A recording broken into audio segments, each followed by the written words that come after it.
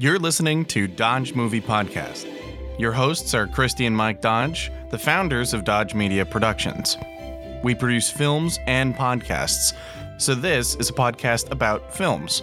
Join them as they share their passion for filmmaking.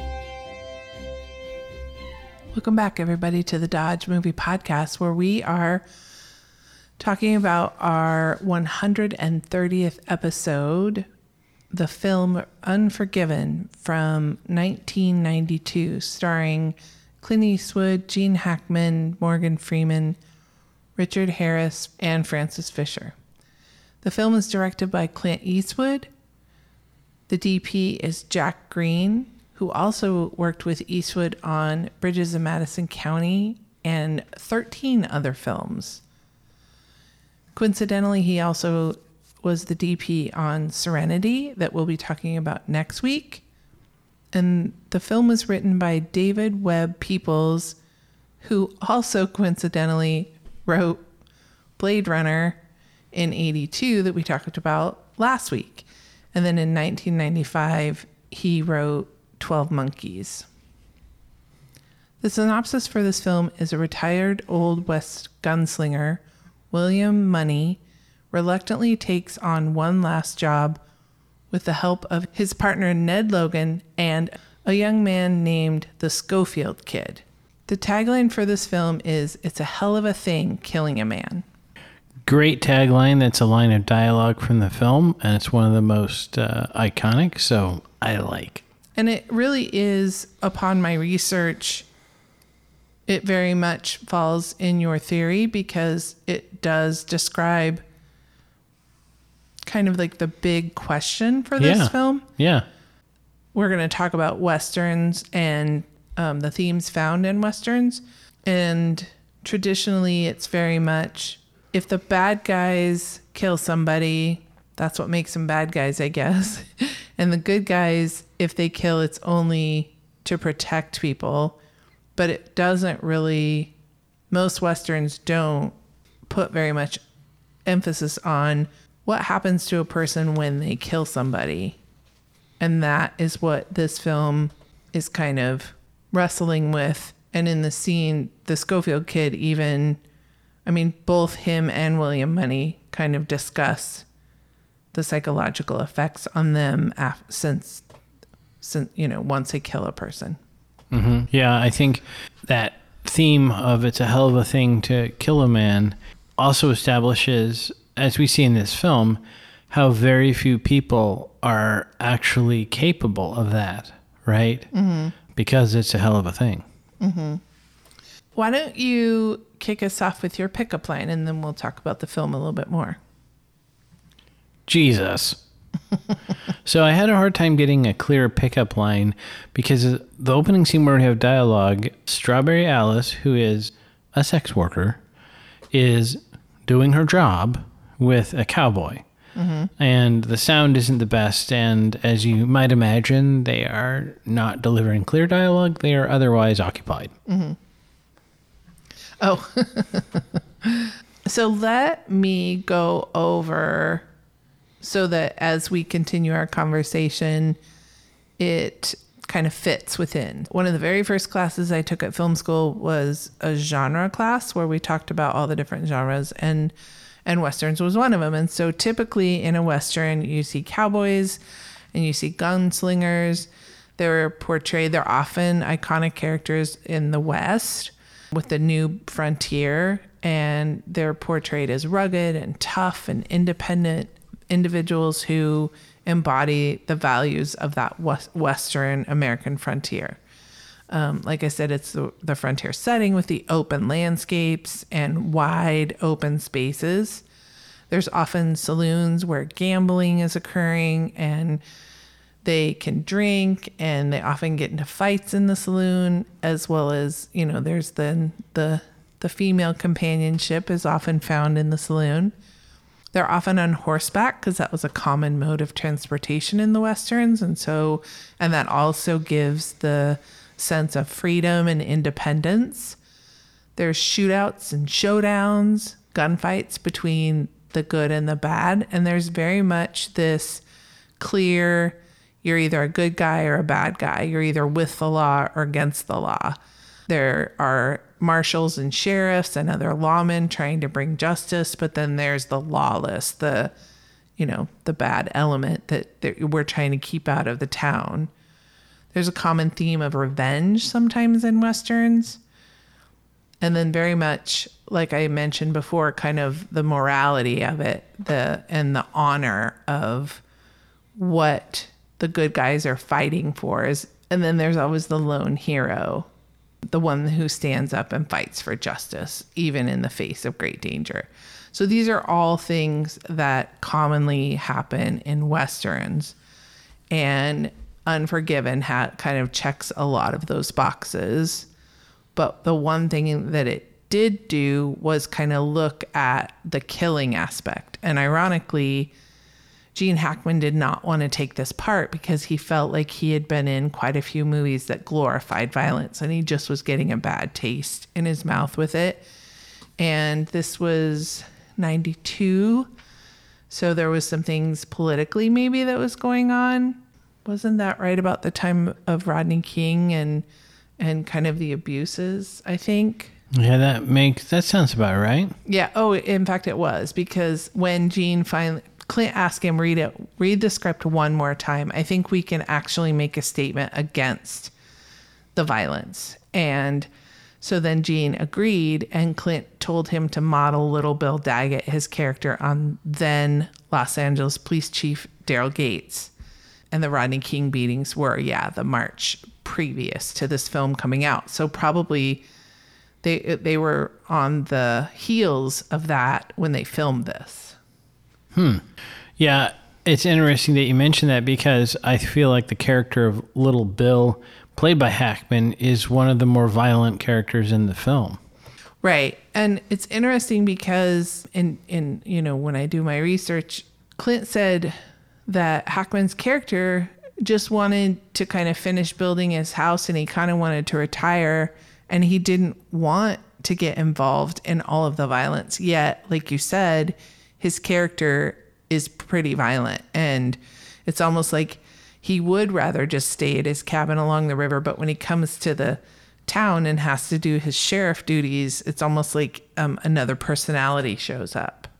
Which is probably a good lesson on people in power, right? They're just people, but then they have this persona, but we have to be careful what that persona is, because it can get away from who they are as a person. But you mentioned earlier when talking about Westerns, kind of the honor and morality and justice, they established that through a line of dialogue, I think, that English Bob shoots Chinese folk. Like, that's his... I couldn't tell if it is his vocation or a hobby. Right. But that's not necessarily a good guy. Nope. So when Little Bill says, "Give me your gun," and then beats the living crap out of him, we're not too cut up about it, because English Bob is a pretty bad dude. We've kind of established that. So they show the Little Bill as kind of, maybe someone would say like Daryl Gates, not entirely good, not entirely bad, right? Because him whooping English Bob and sending him out of town certainly made the Chinese folk happy, but that's a bad dude. Getting him out of town is kind of, worth it. But then you see his behavior later when he refuses to apply kind of the same effort to when the poor prostitute gets cut up, and he's like, okay, well, give some horses to the pimp and we'll call it even. That is so far from justice, right? To show in that one character. And I do recall reading that this script was unmade for many, many years. And I think it's fascinating. Is it possible that it needed that kind of time and place for Eastwood to have the right perspective on the screenplay and for everybody involved to be where they needed to be to make this film? It's possible. Eastwood bought the rights for this, I don't know when, but early enough that he felt like, I'm too young to play this part, which honestly, I felt like he kind of was maybe a little bit too old, because at his age, I didn't buy that, well, I guess those two kids seemed awfully young for him to be dad. And his wife died at 29, according to the gravestone, and it wasn't too long before we saw him. So he would have been significantly older than her. Maybe that was reasonable at that time, though. Right. So basically he threw it in a drawer and kind of forgot about it. And then somebody approached him, I can't remember who, and said, maybe it was, I think it was the I don't think it was the writer. I think it was Jack Green, maybe. But somebody approached him and said, hey, you ought to make that movie that you bought a while back. And I think he kind of forgot about it. And then he was like, oh, yeah. It was almost like, now I really better hurry. And right, yeah. How much did I pay for that? Oops. Yeah. This definitely has, it's got the horses, it's got the wide open spaces. We've got cowboy hats. We have a town that, a lot of Westerns are centered around a town and creating law and order in that town, which is funny because the minute you put up a saloon, I feel like you're going to have trouble with law and order. Right. And I'm pretty confident that at that time, prostitution was not legal. So, having law and order with a publicly visible, right, wide open brothel is kind of an interesting perspective. Mm-hmm. So it says, from Wikipedia, it says, like other revisionist Westerns, Unforgiven is primarily concerned with deconstructing the morality, black and white vision of the American West that it was established by traditional Westerns within the genre. And then David Webb Peoples says that the script is saturated with an unnerving reminders of Money's own horrific past as a murderer and a gunfighter haunted by the lives he's taken. And I would say at the very end there, when he is dying himself and kind of, I think, is probably fearing what they believed at the time would happen, the reckoning. I think he was nervous about that and scared, quite honestly, when he was talking to Ned, his buddy. Yeah, it's interesting to call it revisionist. I mean, I guess it's revisionist in the sense of it's not Gene Autry with the white hat and the pretty girl that he gets at the end of the film, because I actually think this is probably more representative of what it really was like in the West. I don't want to get too far into the philosophy of this, but I believe that the vast majority of people in the West were probably pretty peace-loving, good people. And of course, there were some remarkably bad dudes, but my guess is they were few and far between, simply because society couldn't function if every town was continuously getting shot up by people. So to me, showing that this Bill Money, this guy, or Will Money, I'm sorry, who is a notorious and prolific killer, right? He would have been really fairly solitary and unique. There wouldn't have been many like him. And I think this film represents that even like a guy like an English Bob who did kill people, he was not in the class of Eastwood's Will Money as far as the danger, right? That guy was like pretty singular in his deadliness. And that, to me, makes sense. I don't consider that revisionist of actual history, but certainly for the genre, it's a different take. Mm-hmm. I think it says that Clint and the screenwriter didn't set out to make an anti-violence movie. It says he was more interested in deconstructing the myth of the Old West with its clear distinction of heroes and villains, kind of like what you were saying. And he wanted to show an inglorious depiction of death. And so, especially when we first meet Money and he's proposed by the Schofield kid to come, he sees he needs to provide for his kids. And I think, he kind of is like, he justifies it because this is a way he knows how to make money. And then he's able to provide for his kids. So it's almost like he justifies it in his mind that it's worth it this one last time. Right, definitely. Also, as I saw it, the way it was shot, one of the deciding factors was the description of the damage done to the prostitute, which of course was exaggerated, like we all know happens. and then he would tell Ned and the other people, like, this is what they did to her. And so that sense of morality does come into play as another factor. But you're right, the money was kind of a thing, and that's all he had going for him. And I really liked Eastwood's choice to show him falling on his face in the mud chasing pigs, because it's so humbling, right? They don't, again, we don't see him as kind of the John Wayne character who's in charge of everything. He's just this guy rolling around in the mud with these pigs. And then at the very beginning, he can't get on his horse. It's like something that every cowboy in every Western, they just, they put their foot in that stirrup and they just throw that leg over and they make it look so easy. I think anybody who has tried to get on a horse, you realize how difficult it is. And when he can't even get that horse to stand still so he can stand up and throw his leg over, it's embarrassing. We're all like kind of embarrassed for him. And it comes back later to put him at risk. But you're right, kind of taking those parts of the cowboy myth and evaporating them. But then kind of the other part that I thought was where we see they're going to get one of the cowboys who harmed the girl, and Ned can't pull the trigger because even though they did some bad things when they were younger, he doesn't have it in him anymore, right? Yeah, it's interesting because later the Schofield kid shoots a guy, and I don't think he kills him right away. And Clint says, shoot him again, shoot him again. And the kid can't do it. And so Clint picks up his rifle and he shoots him really fast. And there's something about it that made me feel like it's almost kind of like the honor is to do it in a way that is quick and painless. Like, okay, we have to kill this guy, but let's do it humanely.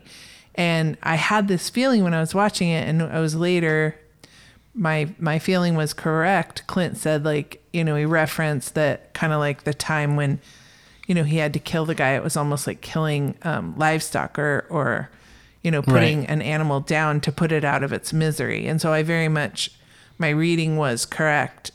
And I thought that was an interesting kind of take also. And there's the bit at the end where he talks throughout the film about how all these other killings, he didn't remember most of them because he was drunk at the time. So as a viewer, when we see Will Money start drinking again, we know, oh, it's on, right? Because he's going back into that place. And then also it's a commentary, though, from what Eastwood is saying, is that killing is less about the physical skill and more about the psychological mindset. And even the character talks about that, right? He has a line in there about something like, shoot as fast as you can without missing. Basically, that the key isn't so much the quick draw, which is another, common trope, or these other things, but it was the ability to, in that situation, think calmly and shoot straight. And very few people have that. So that was his kind of power, where he was in, this saloon with all these people who are armed, and you would think, well, this is a matter of a few seconds and he's going to be shot up. But we know from military combat and police shootings that most people miss with all of their shots. Right. So is there anything else about either the writing or the cinematography in this that you want to talk about? Well, the writing, this is not a funny movie, but it had a couple of funny kind of bits about it. And one that I really enjoyed was The Duck of Death, where the very stereotypical nerdy writer, and dare I say Jewish, he looked to be, that's where they were going.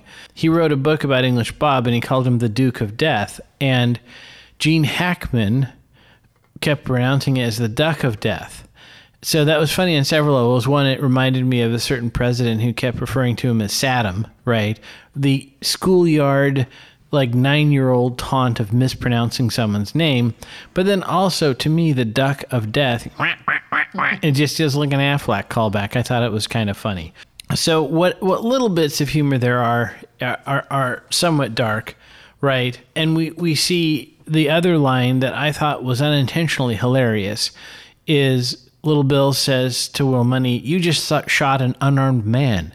And Will Money replies immediately, "He should have armed himself." Right, I like and that. And that was, it was kind of a we a both fun chuckled line. when that happened. Yeah. I noticed there was a lot that Eastwood and the DP played with lighting a lot. As far as like, it's almost somewhat more the sets as well, but the whorehouse was so tight. Mm-hmm. The hallways and with all the people and the doors, it was very tight. And any place in that saloon, right, was probably realistically, but it was poorly lit. Mm-hmm. And we saw when the Schofield kid comes to Will Money's house, I thought it was fascinating that the kid was lit really well, but Money was just silhouetted, right? And so I thought that was an interesting thing to show that he was almost kind of a shadow of himself. And this other kid was the one who was real and three-dimensional. And there was a fair amount of silhouettes in there and some pretty high contrast shots. But you mentioned the open expanses, and they had several of the shots, but one of them that really stuck out to me was that after the Schofield kid shoots the guy in the latrine, which again is deflating the myth of these larger than life. Like this guy was literally caught with his pants down. And isn't it for the Schofield kid, it's not that honorable because it was, it's like punching a guy from behind. Right. Yeah. And so after that, there's a wide shot where the Schofield kid is sitting down at the base of a tree and Will Money is standing and talking to him, and they're all in silhouette. It's such kind of a classic Western looking shot. Mm-hmm. And then they cut to the Schofield kid really, he may have even been crying at that time. He's struggling with the impact of what he's done. And I think that's where Will Money gives the line, "It's a hell of a thing to kill a man. You take all he's ever had and all he'll ever have." So I thought that was the way they shot it was really, it called back to those tropes, but kind of inverted them a little bit. Mm-hmm. Yep. So a couple bits of trivia. The boots that Clint Eastwood wore are the same ones he wore in Rawhide in 1959. They're part of his personal collection. And in 2005, they were loaned to the Sergio Leone exhibit at the Gene Autry Museum. And Clint it basically bookended his career in Westerns.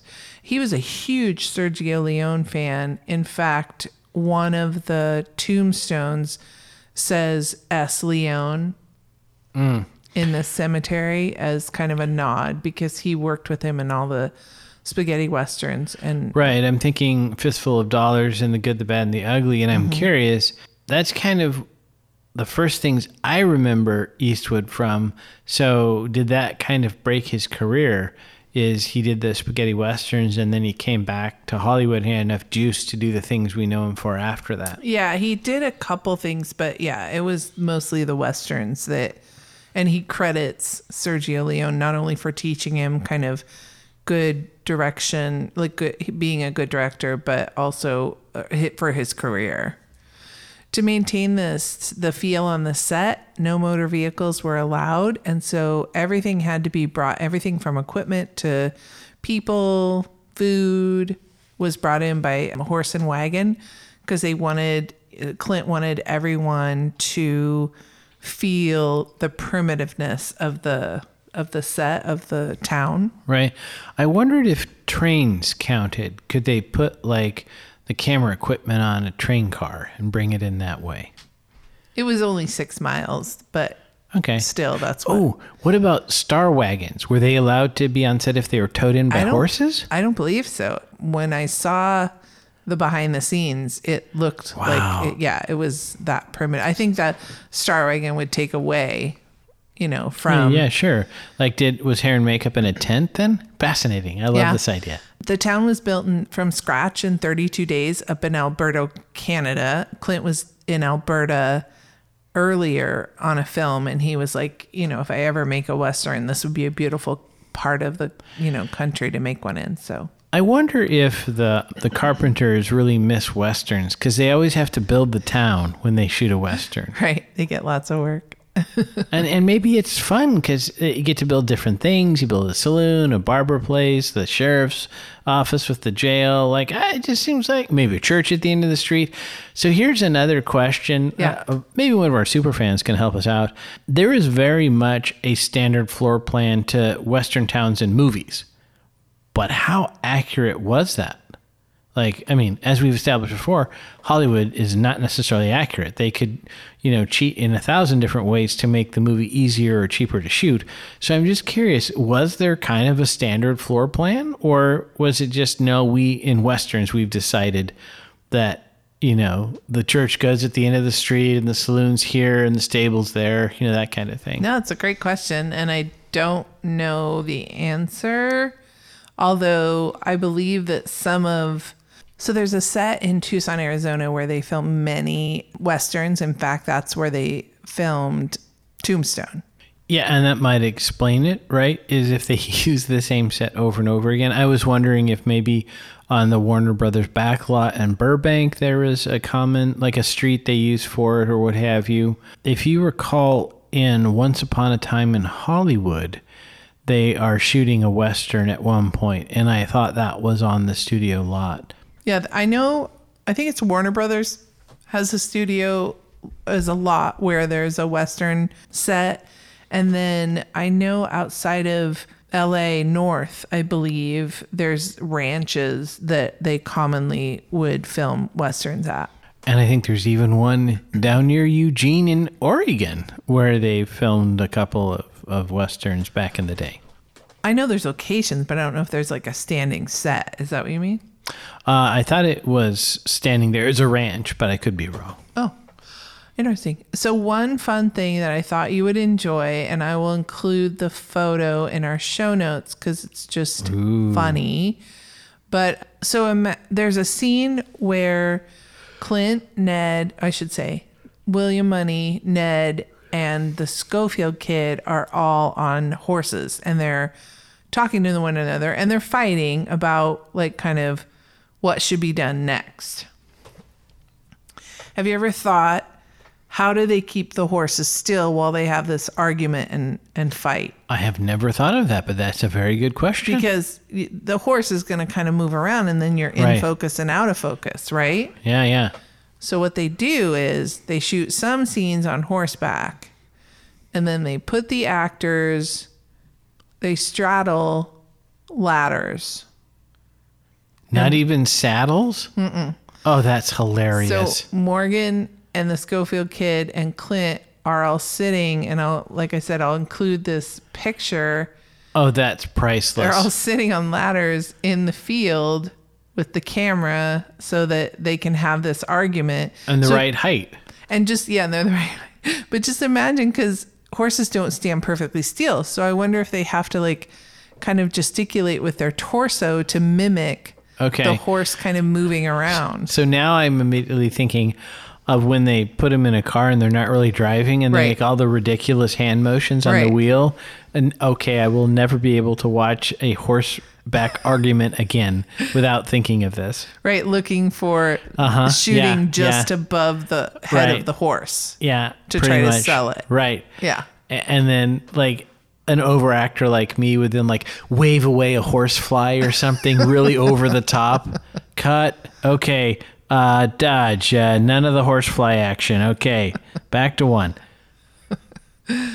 Was there any head trauma in this film? Yeah, there's a little bit. Well, okay. So the kind of opening inciting incident, there is some knife trauma to the poor prostitute's face, which is a head-related thing. Very sad.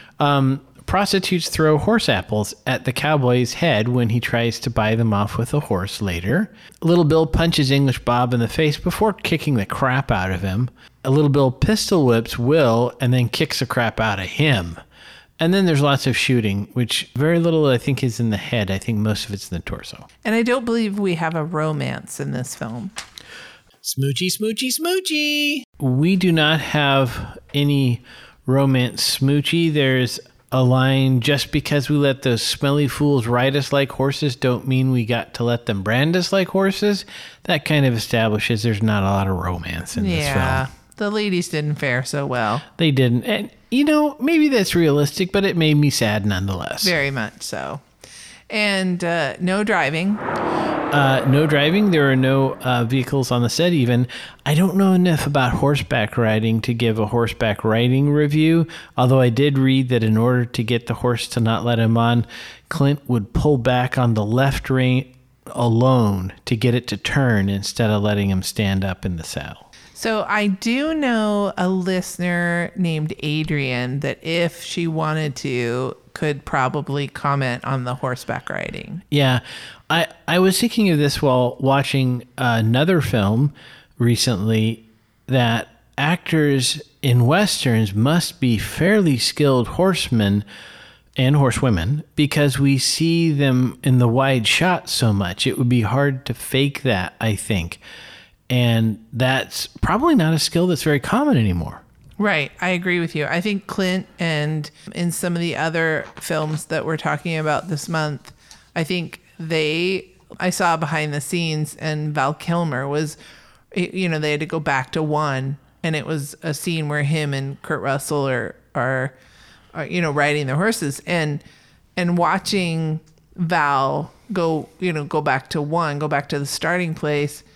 He looked very comfortable on that horse. And I was like, oh, wow, I bet that's kind of fun. It's, I know it's hard to work with animals and sometimes they don't cooperate, but you don't just mosey back to one. You get to ride your horse back to one. I was like, that looks fun.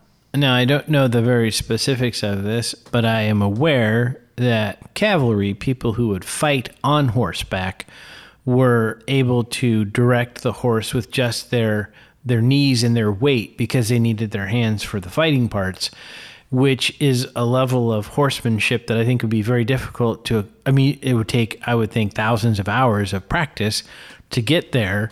And so credit to Mr. Kilmer and any of these other actors who are able to the layperson, or not to the layperson, to an experienced person like listener Adrian, to pull it off, right? Because I don't feel like I have enough knowledge to distinguish whether somebody's really doing it right. But I bet if you're an accomplished equestrian, you look at the screen and you're like, they know what they're doing, or that guy's an idiot. Right. Yeah, like you do with all the driving, coding scenes. et cetera. Yeah. All right, shall we go to the numbers? Let's go to the numbers. All right, just before we do, I want to tell you that this film ranked number 4 on the American Film Institute's list of the greatest films in the genre of Western in June of 2008. So we picked a winner, so let's see if audiences agreed. The budget for this film was $14.4 million. And domestically, it brought in $101.1 million. So that is 7x. Yeah. And then worldwide, $159 million, which that's an 11x. Adjusted for today, that would be like $223.6 million. So I would say it did quite well. It scores very high on IMDb, 8.2 out of 10. Critics love this movie at 96%, and audiences aren't that far behind at 93%. It's a little long, so you might need a pee break at 2 hours, 10 minutes. It's rated R, and it is classified as a drama Western. It won many awards. It's a Warner Brothers picture. It won 50 awards and got 47 nominations. Among them, it won the Oscar for the Best Picture. Gene Hackman won for the Best Supporting Actor, and Clint Eastwood won for the Best Director. This movie laid to rest Clint Eastwood's longstanding statement why he would never win an Oscar. He said he reckoned that he would never be in the running, first because he's not Jewish, and second because he makes too much money, and thirdly because he doesn't really give a bleep. So since his double Oscar win for this movie, he has gone on to win 2 more, as well as the Irving Thalberg Memorial Award, and has been nominated an additional 6 times. We watched this on Apple for $3.99. So I don't think it was available anywhere else. Okay, that just about does it for this second week of August films. Please send in your guess as to what you think. We did Blade Runner last week, Unforgiven this week. Next week, we're doing Serenity, followed up by Tombstone. So you can make a guess in the email, Christy@dodgemediaproductions.com. And never forget, Dodges never stop, and neither do the movies. Thanks for listening to Dodge Movie Podcast with Christy and Mike Dodge of Dodge Media Productions. To find out more about this podcast and what we do, go to dodgemediaproductions.com. Subscribe, share, leave a comment, and tell us what we should watch next. Dodges never stop, and neither do the movies.